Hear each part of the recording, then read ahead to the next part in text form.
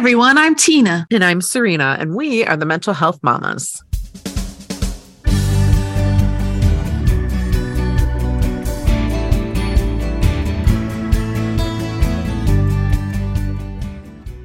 Welcome to No Need to Explain. We are so glad you're here. First, as always, a quick disclaimer. We come to you not as mental health professionals or experts in the field, but rather as parents with lived experience who are on a mission to normalize the conversation around mental health. If you or someone you love is experiencing a mental health crisis, please seek professional support.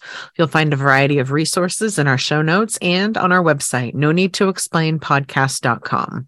As we have talked about on the podcast before, maybe a few times, maybe a few more than a few times, there is a lot of stigma around mental health struggles.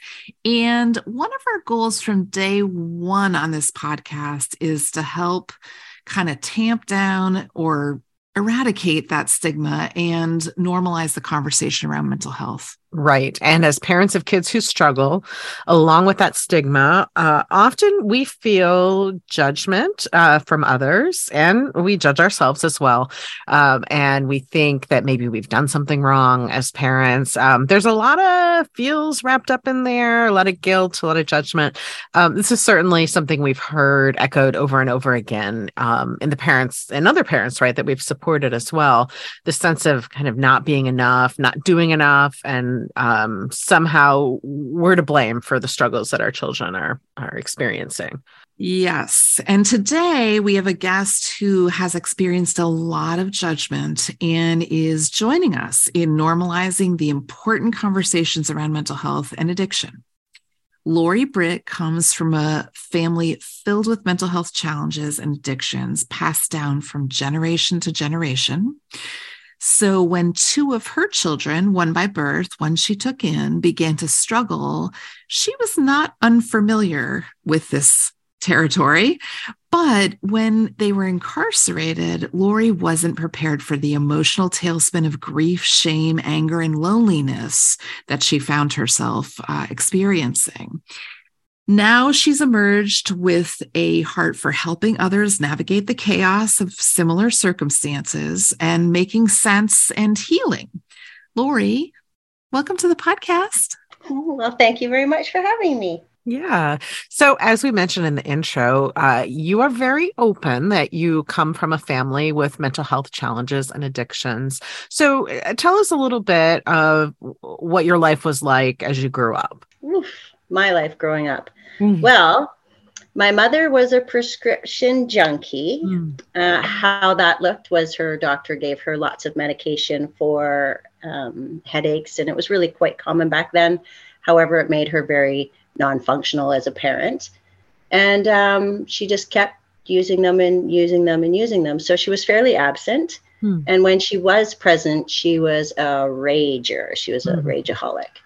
So that was dysfunction in itself. And then my eldest sister ended up taking care of me. We were 6 years apart.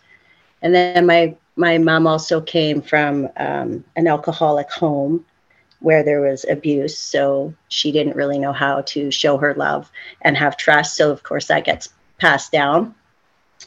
And my father comes from both of his parents being alcoholics, where they were very absent as well. So he was quite shut off. So dysfunction was definitely our day-to-day life. So let's shift a little bit and talk about your boys. So you birthed one boy. When did you get the second boy? And how early did you realize that they were struggling? Drake is the boy that I birthed, and I knew really early on with Drake that there was some challenges he was going to have in his world. Christopher came into our world when him and Drake started to bond when they were about 6, but he really spent more time with us probably at about 12, 13. He went away for a while, 15, 16 and onwards. And their bond, you could just tell by the way they connected and the things that they did, that there was some issues. Like they struggled with fitting in society. They had a hard time adapting to rules. They definitely strummed along on their own beat for sure. But it was apparent very young with Drake. And Christopher, he was already well in it by the time he came with us. So, you saw struggles kind of all along. And I know from our previous conversation that you sought help for them, right? Oh, I definitely tried to get help for them. Yeah. Unfortunately, there just wasn't a lot of help. I mean, I had a lot of people tell me that they had problems. I had a lot of people tell me that they had ADHD and that they didn't listen and how destructive they were and disruptive they were. And they had labels for them, as all those things, yet they had no tools. There was no tools to help them. There was no tools for me to help them be better or to help them adapt to who and what they were. I went to Child Development Center. I looked for counseling. I did anything I could find for boys. There was not a lot. So I did a lot of reading. I did a lot of research, and I did a lot of hands-on learning. Mm-hmm. So now we're going to fast forward really quickly here through a lot, right? And to the point at which they were both incarcerated. They're at the same time. And I can't even begin to imagine what that must have been like for you as a mother. So you've written an excellent book. It's called My Heart Behind Bars, in which you go into detail about your experience. And for people who want all the details, they should get the book. But I wonder if you could share a small part with our audience of what it was like for you and how people in your community reacted to the situation. It was, it always makes me want to cry. It was devastating. It was probably one of the hardest things I ever went through in my life. You raise your children and you do your best and you see them daily. And it was like they were ripped out of my world. And so for me, it was completely devastating. Having my day-to-day life disrupted like that was horrible. Not being able to help them, right? I mean, I could only do so much. I could only phone for a lawyer. I couldn't go rescue them. I couldn't save them. And all of us as parents always want to keep our children safe. Right. And I couldn't, right? So you feel bad in that. And it was very publicized. It was on the radio, it was in the news, and people had strong opinions on why they thought these boys had made these decisions. And sometimes I'd be at work and it would come on the radio and someone would say things like, "Oh, can you imagine what that mother's like?" Or you imagine how that home life is. There was plenty of times I wanted to be like, yeah, I'm that mother. I'm that home life. But I couldn't because I'm at work and I'm a government worker. But I wonder if they knew, would they change their perception of who these kids were, because they had this belief that they came from a bad home or a welfare family or single mom, or they had a vision of what they believed these children were and who I was, and it was completely wrong. So it was tough. It was really tough, which is one of the reasons why I wrote the book. I just don't think anybody should be that lonely in grief. Yeah. And what we know to be true is everyone has a story, and what we know about people's stories before we judge is so little. Right. We know nothing, right? We know nothing. And I think all of us have experienced that, where we hear people talking about others and they know nothing about those people or their circumstances. So let's try to, now I've never experienced having a direct family member in prison. I'm just curious. Let's shine some light on tell us more about what that was like, for example, to visit them. Tell us a little bit about that. Well, when I could visit them together, because they were incarcerated for a while, so I didn't always get to go to the same prison. When they were incarcerated at the same prison, it was in Victoria, BC, and it looked like a big castle, cold, yucky. When I think of a castle, I always think of the Queen's place, the palace, and how beautiful it looks. It's nothing like that. It's cold, it's dark, it's gray. And so when you walk in the doors, your heart sinks because it's so negative and it's so low energy. There's a group of people sitting in a little room and nobody makes eye contact. It's like that worst smell in the hospital where it makes you want to upchuck. Yeah. It smells like that and is sterile like that, but it has the heavy and darkness of a graveyard. It's super unpleasant. And so you proceed, you make no eye contact. Everybody's there is full of shame and don't want to talk about why they're there. And then they lock you in a room. And when they lock you in that room, I think every person probably cries their first time because you're trapped. And in that, I used to think, I'm only in here for an hour. My boys are in here for years. Yeah. Like, this is how they must feel. And I only am dealing with it for an hour.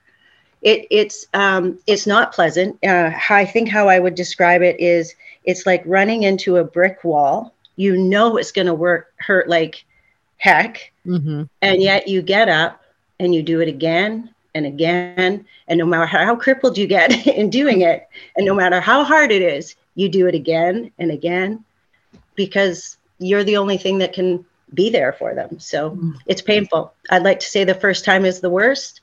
I would be lying to you. Every time you go see your child in prison or someone you love, it's painful. It doesn't get any easier.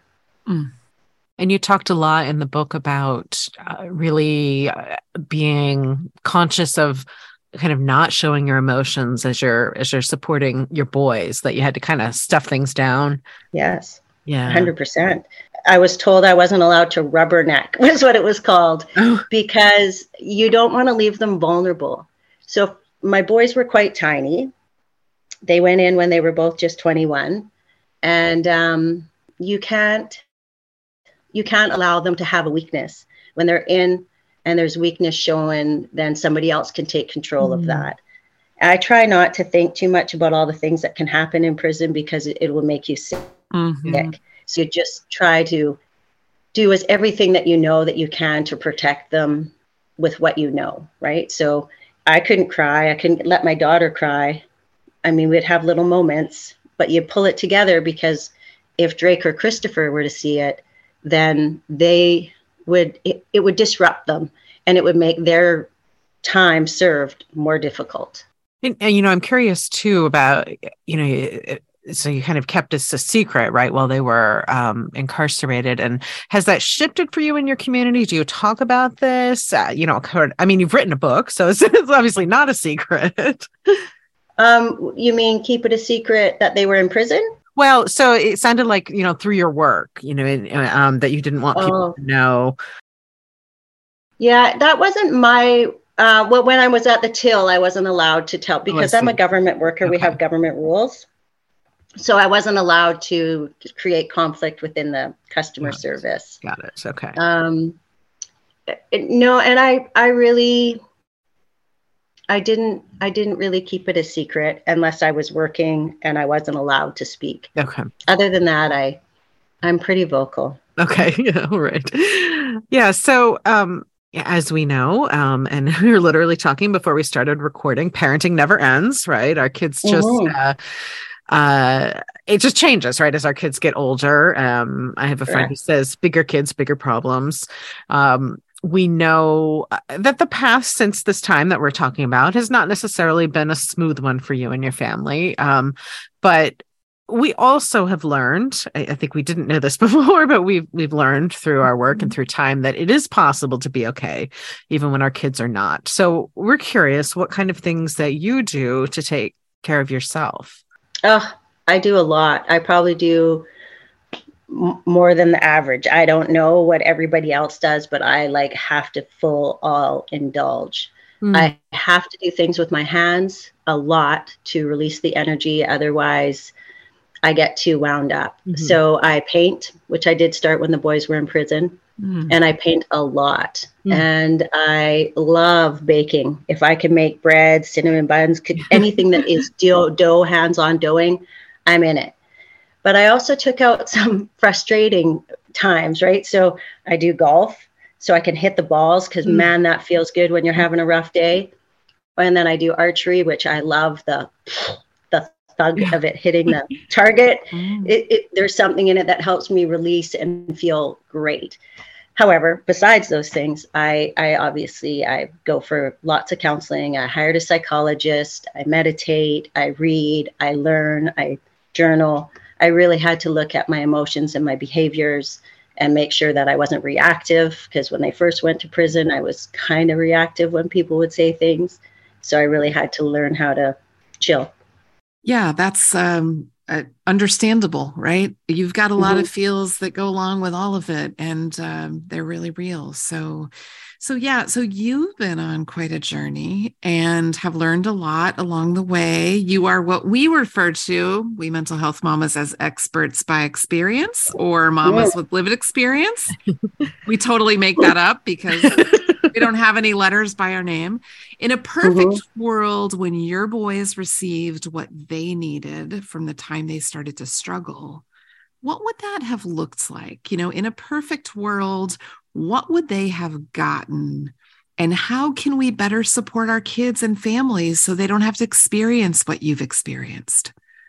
I believe that society has shifted already a little bit, and that they are far more open and receptive to people being different. I believe that the school system has started to shift, where before it was set up where only 20% of the students would be successful. I believe that they've now brought in more teachers' aides. They're aware that more people have a challenge learning. So in my perfect world, if my boys got everything they needed, they would have had assistants in school. They would have had more doctor hands-on. There would have been a boys counseling, a boys group, a boys anything. There was no boy anything when my boys were little.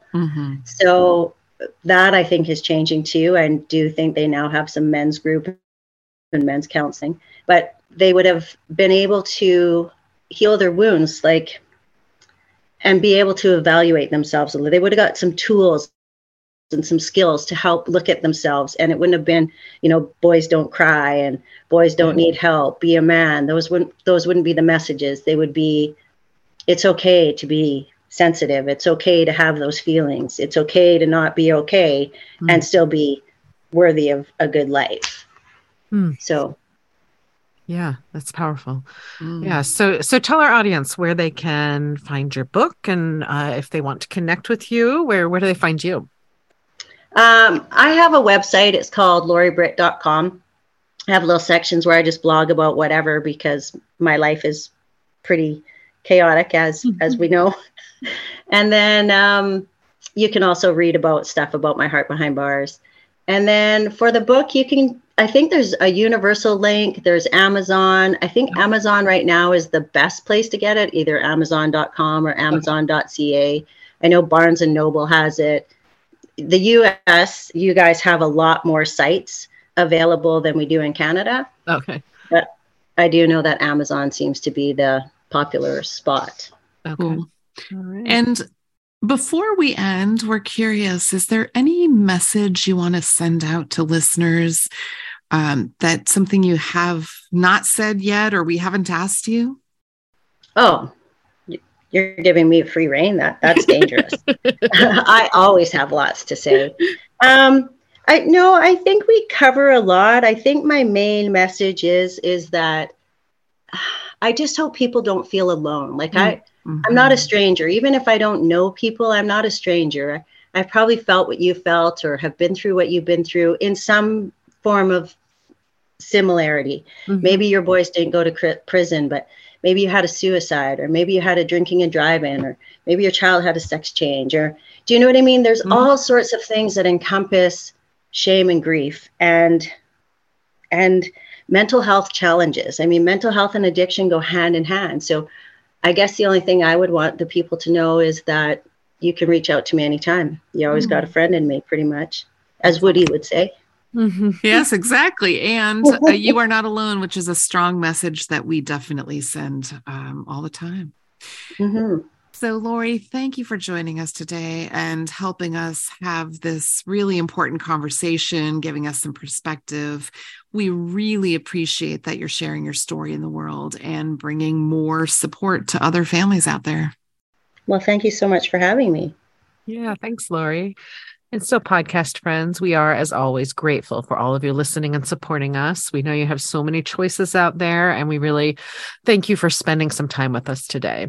If you're enjoying the podcast, you can help us out by visiting Apple Podcasts, leave a review, and subscribe while you're there. You can find more content on our website, no need to explain podcast.com. Connect with us on the socials or call us. We have a voicemail number. Tell us what you think of the podcast, or just call to say hi. And this is your gentle reminder to take good care of yourself while you are also taking care of your people. Thanks for listening. Bye.